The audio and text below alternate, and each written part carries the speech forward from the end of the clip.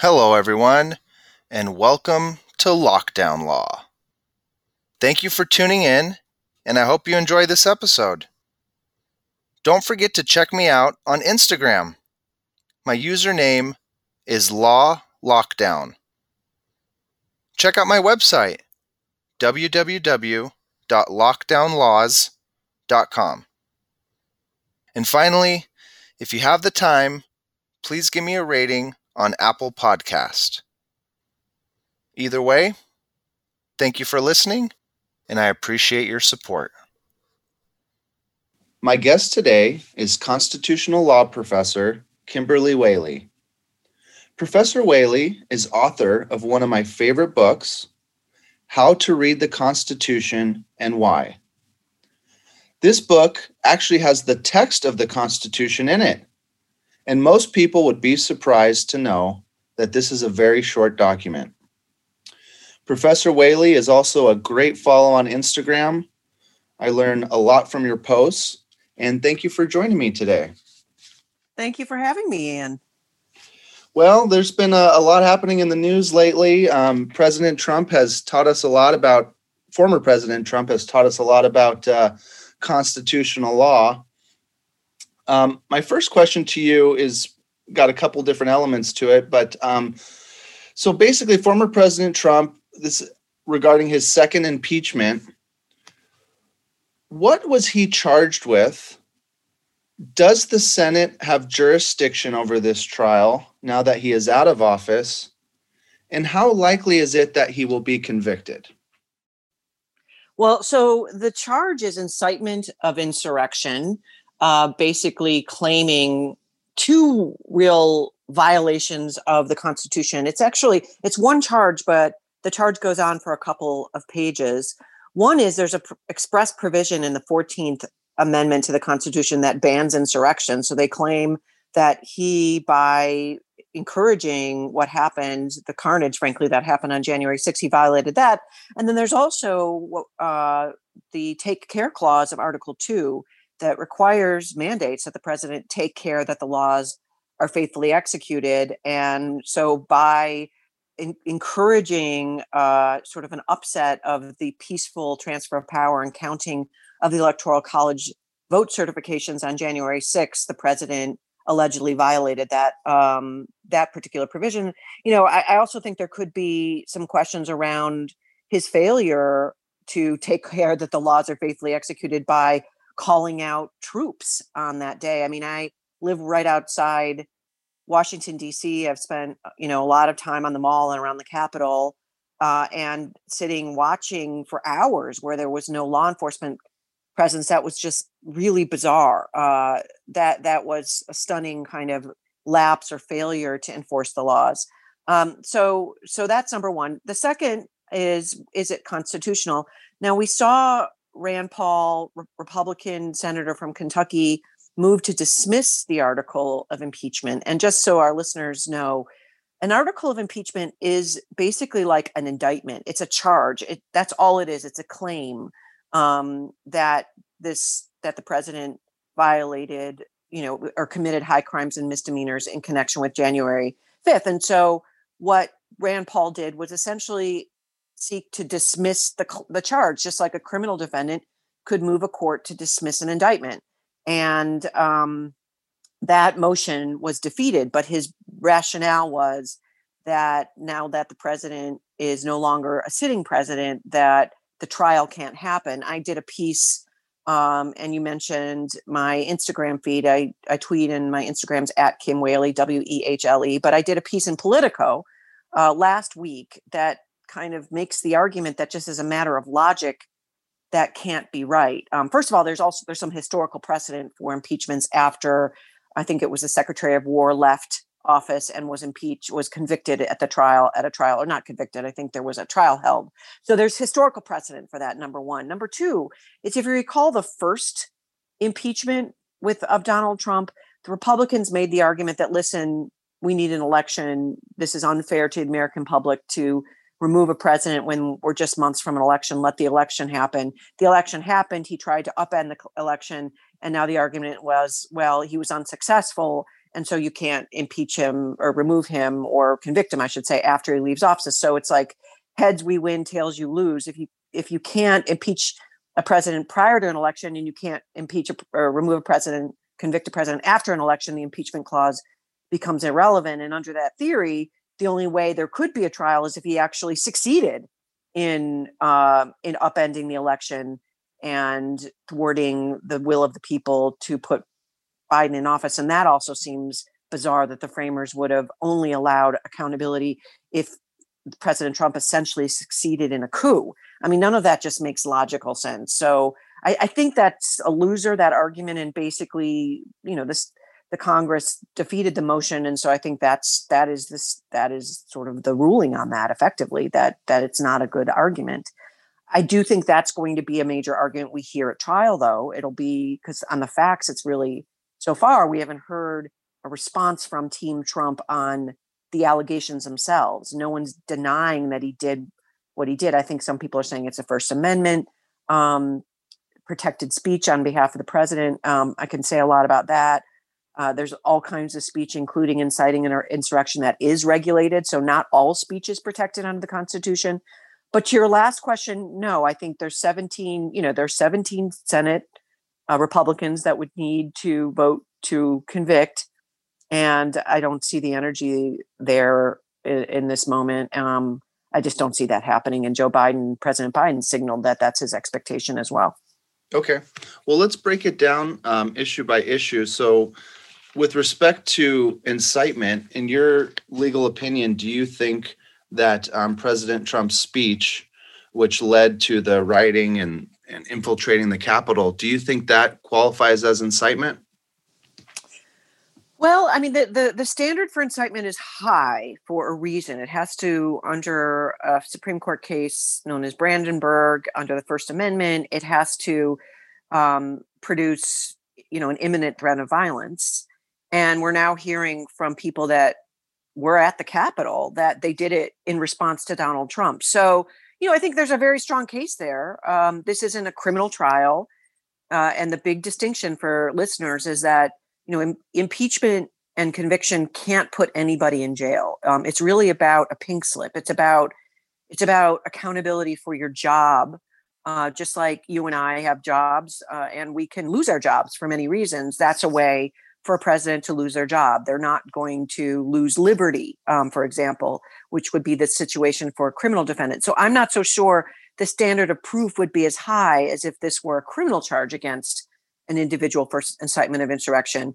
Other former prosecutors have said that this is an easy case to make. I had Ellie Honig, CNN legal analyst, on my Instagram show, Simple Politics, and he thought if he were prosecuting this, it would take him a day. That's not a complicated, difficult prosecution, unlike maybe what we saw the first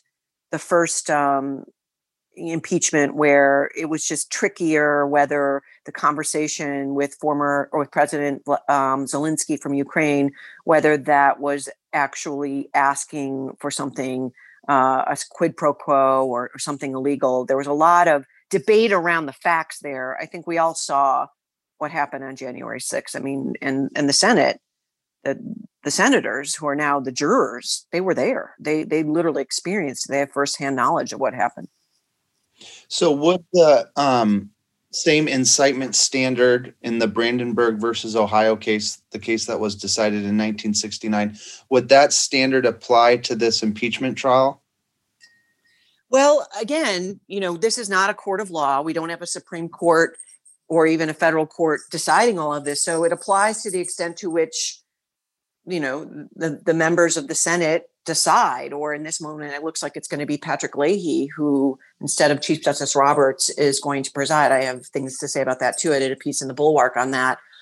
A few things about the First Amendment, just so people understand. And I think some people understand this from seeing the debate around, take a knee controversy with Colin Kaepernick, et cetera. The First Amendment is about confining government power.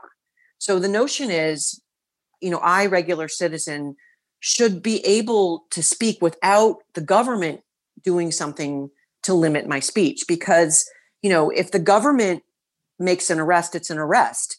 If I were to make an arrest, that would be kidnapping. If the government puts someone on death row and executes them, that's a legal execution. If I did that, that would be murder and I would go to jail. It's really different, the amount of power government has than regular people, which is why the First Amendment's there to limit government power. So the fact that we're talking about Donald Trump as president's First Amendment rights, right? He had at that moment the power of the entire federal military. He had the authority over all federal law enforcement, and that's multiple agencies, a couple dozen entities that patrol Washington, D.C. itself. You're talking the Federal Marshal Service, alcohol, tobacco, and firearms. You're talking, Bureau of Prisons. We saw some of those officers deputized over the summer when there was the protests around Black Lives Matter in Lafayette Park. And we saw the kind of violence that was initiated at the president's behest through Attorney General Bill Barr. So I think it's a misfit. It's a mismatch.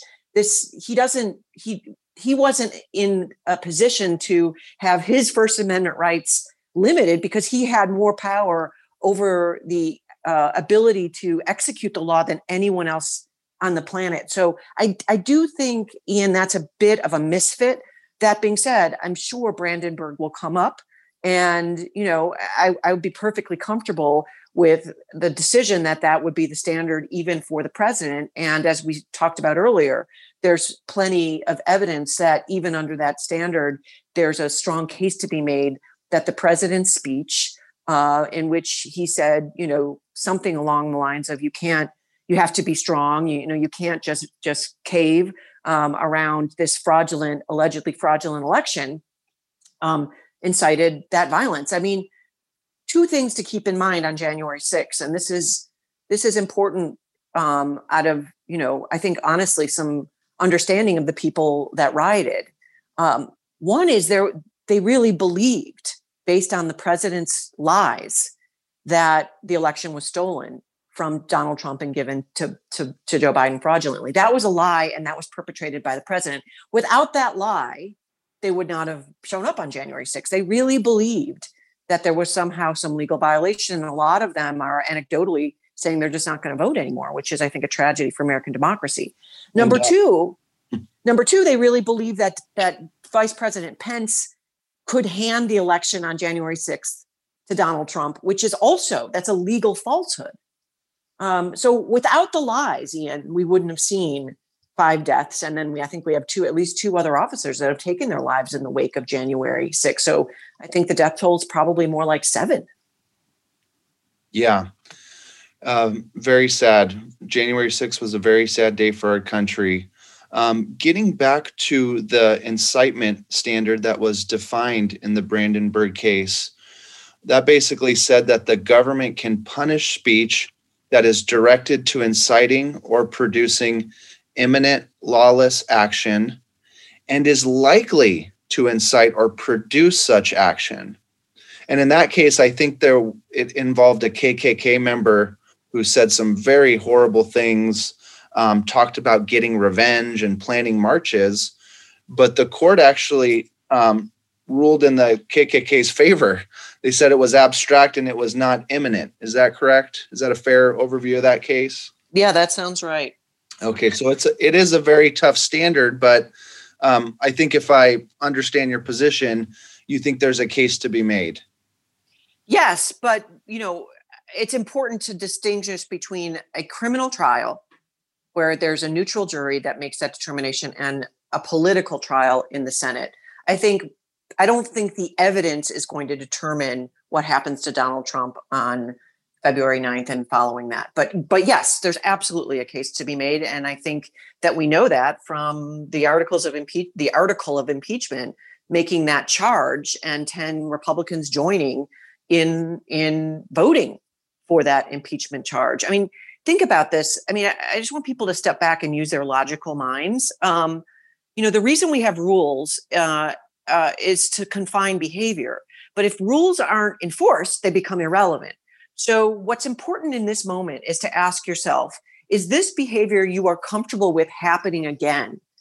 Is this okay? Are we going to have a situation where every 4 years, whoever's in office, maybe it's Joe Biden in 4 years, can incite a riot, threaten murdering the United States Congress in the Capitol in order to wrestle power from the legitimate successor?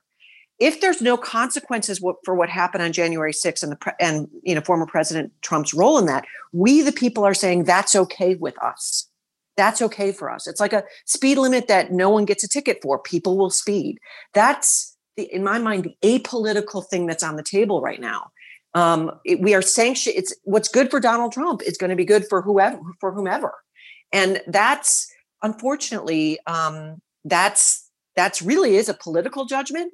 And the United States Congress takes an oath to uphold and defend the Constitution. And I think people like Liz Cheney, who are stepping outside of, sort of lockstep support of Donald Trump to do what's right for the Constitution, should be supported. But there's so much misinformation, Ian, around these basics. People don't understand what's at stake. And that's just sad. Yeah. And I hear this a lot, like, oh, the country needs to move forward. We got to do what's best for the country. And I think about President Ford and how he screwed up by pardoning Nixon, under that same logic.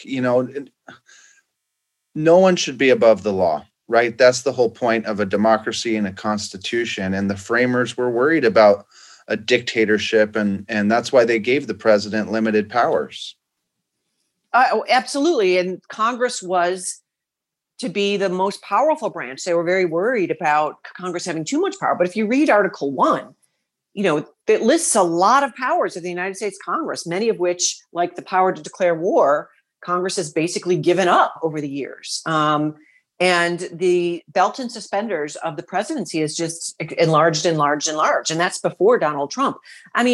One thing, we can talk constitutional theory, and I think lay people hear about originalism and all this notion, but I think no one can debate this core fact. The framers and the revolutionaries didn't want an unlimited monarchy. They fought and died to reject that. So if we're getting close to arguing for unlimited power in one man, that under any theory of the Constitution has to be wrong, because that is exactly what they were rejecting in King George. And that's the debate we're having, frankly. We're having a debate without naming it. That is, the Democrats, frankly, their view is let's go to, stick with government by we the people. The Republican mainstream in this moment is no, we the Republicans, and we handpick, or it's our successor that stays in office and we stay in power. That's not a democracy. That's something else. It looks more like some kind of authoritarianism, but let's have that debate. Let's talk about whether we want to chuck democracy and go to something where we just follow entrenched leadership. I think that if we framed it that way, it would be a very different discussion in America. But Americans are being duped into thinking that, devotion to a party is somehow democracy at any cost. And that just isn't the case. And it's our children and grandchildren that will suffer if democracy fails. And it could fail. It's a pretty young democracy, America. And it's not our birthright. It's not set in stone. If we don't protect it, it'll go. Good point. The second issue I'm just totally fascinated with, because I'm a total history nerd. And that's the jurisdictional issue, whether or not, the Senate has jurisdiction over this trial now that President Trump is out of office. And you mentioned the Secretary of War. His name was William Belknap, and he was impeached in 1876 for alleged kickbacks and bribes. He apparently lived a lavish lifestyle at the taxpayers' expense, and he was impeached by the House, but before the Senate held the trial, he had resigned. And unbelievably, the Senate actually acquitted him because you have to have a 2/3 vote. And many of the senators argued that they didn't have jurisdiction. And then there was another case, which is a little bit different, the William Blount case. He actually signed the Constitution. He was a senator from Tennessee. He came from a wealthy family and owned a lot of land. He conspired with Great Britain on a land deal to try to increase his fortune. He got caught by President Adams, who actually read some damning evidence on the floor of Congress. And he was expelled, but not impeached, because I guess senators cannot be impeached. So if you're looking at just these two cases we have in terms of precedent, you can make an argument that the Senate doesn't have jurisdiction. What are your thoughts on that? Well, I think the Belknap case is precedent to the contrary, right? Because even though he was acquitted, the impeachment or the trial actually went forward. So that is an example of a trial after someone is no longer holding federal office but was impeached during their time in office. Impeachment is raised 6 times in the Constitution. Nowhere does it resolve this one way or the other. So okay, what do you do when it's unclear? Normally, those kinds of ambiguities go to the federal judiciary and ultimately to the United States Supreme Court.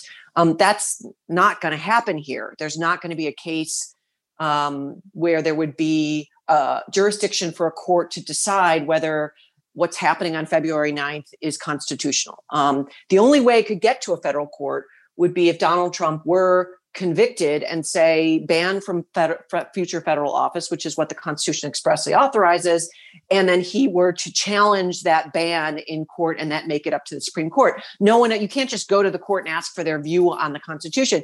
And even if that were to get to the court, there's something called the political action doctrine where the court could say, listen, this is too political. And that'd probably be right in that moment. I mean, really, at this point, who gets to decide how to read that is probably the U.S. Senate. And that piece of history demonstrates, at least historically, the U.S. Senate, and here this round, the United States Congress has decided that it is constitutional to go forward with a trial after, so long as someone's been impeached in office. I think it would be different if once someone left, it were used as political retribution and the person was no longer even in office, because then there's no mechanism that's being served by that. I mean, again, it's tickets for speeding. It's basically, personnel sort of action against someone who is acting on behalf of the taxpayer, the public, and there should be consequences for abusing office. I think the argument that this is kind of the argument on behalf of those who went forward with a trial of Secretary of War Belknap, is that if it weren't possible to actually hold the trial after someone left office, then you could just bypass completely the Senate trial process. Once someone was impeached, they could just resign. And then there'd be no consequences. There'd be the resignation, but there wouldn't ever be a trial because you could outmaneuver it by resigning prior to that step. And, I think the argument is, and I make this argument in the political piece, if this were a court, one argument would be, well, it's moot. Now he's no longer president. You can't remove him. But the Constitution does give, as I indicated earlier, a different remedy. He can be banned from holding public office. That makes it not moot in terms of a mechanism of accountability and for issuing tickets for speeding for potential abuses of office in the White House. So to say it's blatantly unconstitutional in theory is a non-question because it's not in the Constitution one way or the other. So then you just have to noodle your way through the logic of it and what the Congress, how the Congress is functioning. And I think in this, I think it's important. I just think it's really important to have consequences. I mean, remember, Ian, too, there's the Department of Justice won't indict a sitting president. So if a sitting president can't be indicted and you can't impeach and remove and have a trial while they're in office because of an election's coming, that was the position of the first impeachment. But then once they lose office, you can't have a trial because the election's over. Then that's unlimited power in the White House. And that's a monarchy. And that's certainly not what the framers wanted. Fascinating. In doing the research for this episode, the distinction between Belknap and Blunt, Belknap actually, he fled to Europe. He was like disgraced and he was crying when he resigned. Blunt actually returned to Tennessee after getting impeached and served in the state legislature there. He had like a very successful career after that, after getting expelled. I guess Tennessee is very forgiving. Well, I love the little historical details. It kind of puts it does two things. One is it humanizes these processes, and second, it just shows that democracy's been messy from day one. It's messy, Yeah. and history shows that out. Many people believe that, or I should say many, some people believe that we didn't even really have a functioning democracy until the 1960s, and the civil rights legislation that actually, enforced or made possible the post-Civil War amendments that allowed people of color to vote.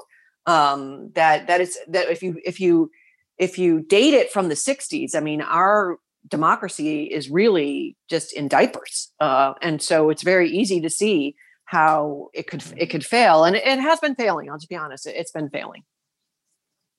Yeah, on the other hand, though, when you look around the world, I mean, the Constitution, it's not perfect. It's the best we got, and it's been keeping us together. I always think of that quote from Thomas Hobbes: "The state of nature is nasty, brutish, and short." Yeah. And so, you're right. We do take it for granted, but people need to realize what the alternative is. I mean, if you look at other countries in terms of the freedoms we have here, the First Amendment, the freedom of movement, we are very fortunate. And so, but you're right. We need to work hard. I think Ronald Reagan said freedom is one generation away or something like that. So, yeah. No, you make a great point. I mean, living in Washington, we have people from all over the world, and chatting up people from other parts of the world who come from different political regimes that are either not democracies, it's more authoritarianism, or they're fake democracies. That is, the elections really are fraudulent, and if you want any measure of justice, if you want a police officer to show up at your home to do something, you got to pay them. That it's really kind of the Wild West, even when it comes to speeding. People are driving up on sidewalks and they're blowing through stop signs because no one's around to enforce that stuff. And these people from other parts of the world, they're just like, I don't understand Americans. I mean, wow, like they're just really aghast at sort of how blasé many of us are, to your point, on the absolute precious gift of democracy. But unfortunately, a lot of people just misunderstand it. They think their right is to do it their way, and that's their right. This is the sort of the anti-mask people and the anti-vaccine people. The Supreme Court always is, when it comes to the Constitution, is balancing two things. We have our individual rights, but we also have a broader public good. That's why, for example, you have a First Amendment right to free speech, but you can't scream fire in a crowded theater because it leads to a stampede. That you could get arrested for that. So that is infringing on your speech. Maybe you really believe, and in your heart of hearts, you want to have your First Amendment rights and say fire in a crowded theater to get attention to maybe some animal rights issue or something that matters to you. You want to get in the newspaper. That's your First Amendment rights. You could be put in jail. Why? Because we balance our rights against the broader public interest, and that's bad for society, right? And I think that's the piece people don't seem to understand. It's not an all or nothing proposition. It's a compromise all the time. And, we give up a little bit for something bigger, which is an accountable government, a government that we are the bosses. They're not bosses of us. We're the bosses of them through the ballot box. And that itself has become corroded by claiming that, the nearly 8 million vote win of Joe Biden was theoretically, abstractly a steal without any evidence whatsoever. 60 lawsuits and 90 different judges all threw them out because judges are bound by evidence, as you know. Judges are bound by rules. They can't just go with politics. And when push came to shove, there was no evidence. And I think that's all you need to know if there was, the Republicans and Donald Trump would have put it before a court. It just wasn't there. So we need to move on from that lie. But unfortunately, it's caught hold. One thing that's becoming a popular topic out here in California is, the issues surrounding the vaccinations. Unfortunately, I think it was yesterday or the day before, some anti-vaxxers protested around Dodger Stadium in Los Angeles, and the fire department actually had to halt things for an hour. I want to ask you about this Jacobson versus Massachusetts case. Right. It's an old case. I think it's from 1905, and it had to do with this guy, Mr. Jacobson, who I think was from Northern Europe. He had a bad reaction to some vaccines there, came over to the United States. This was during smallpox, and he refused to get vaccinated. And I think they fined him about $5. And so there's some talk out here. People are worried about forced vaccination laws. Do you think that this Jacobson case gives the government the power to forcibly vaccinate people with respect to COVID-19? Well, I'm not so sure what the word forcibly means. I mean, can they go in your house and pin you down and stick a needle in your arm? No. Um, but essentially, there could be penalties for not complying with a vaccine law.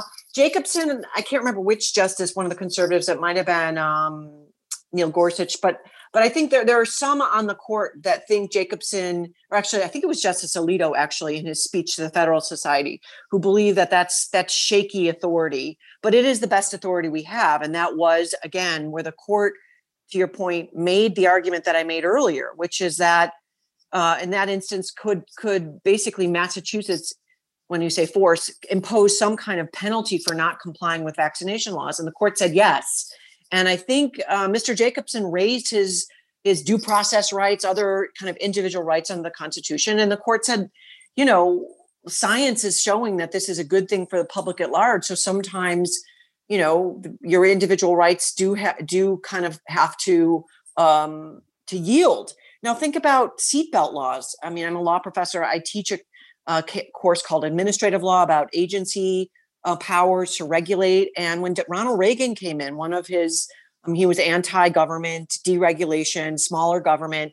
And the Department of Transportation had just passed a rule mandating seatbelts in new cars. And Ronald Reagan came in and said, he campaigned in part on this notion that forcing someone to strap themselves in their car, and these are my words, not his, is overbearing government. And now we all do it, right? I mean, you could say, listen, I should be able to move around my car at leisure, but we are all, quote, forced to buckle our seatbelts when we get in a car, or we could get a ticket.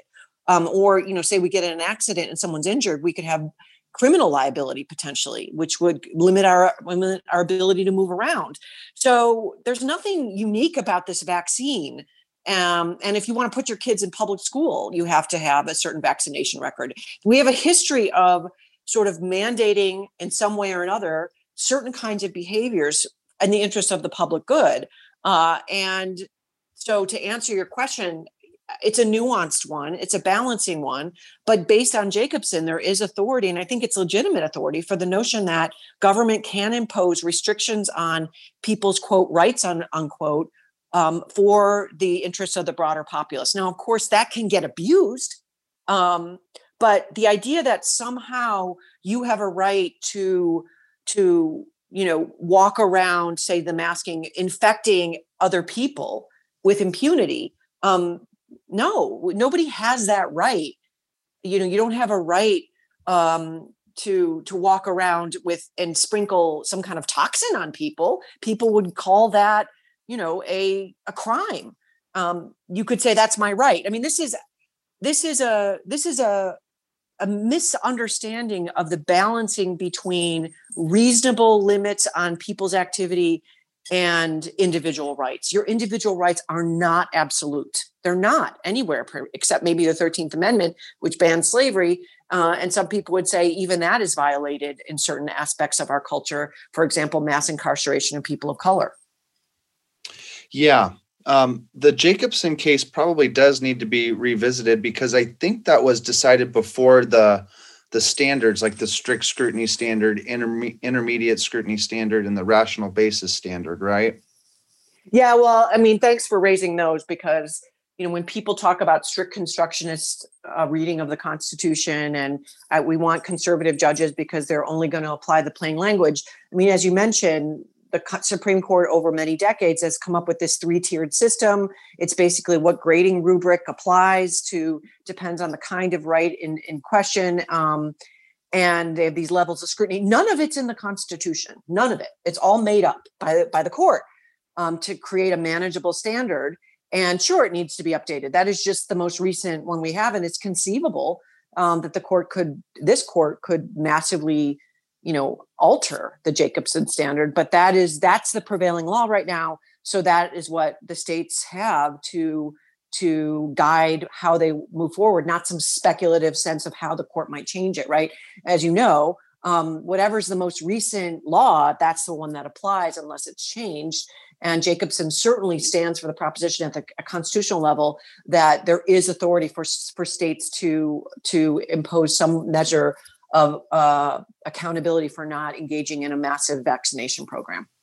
Yeah, I'd like to see an updated case, because back then things were a lot different. And smallpox, I think, killed 1 in 3 people. The infrastructure was different. So you can kind of understand the court's logic there. Now with COVID, I think, especially if you're under 60, it's probably under 1%. We have a better infrastructure. So probably we should get an update with that particular case.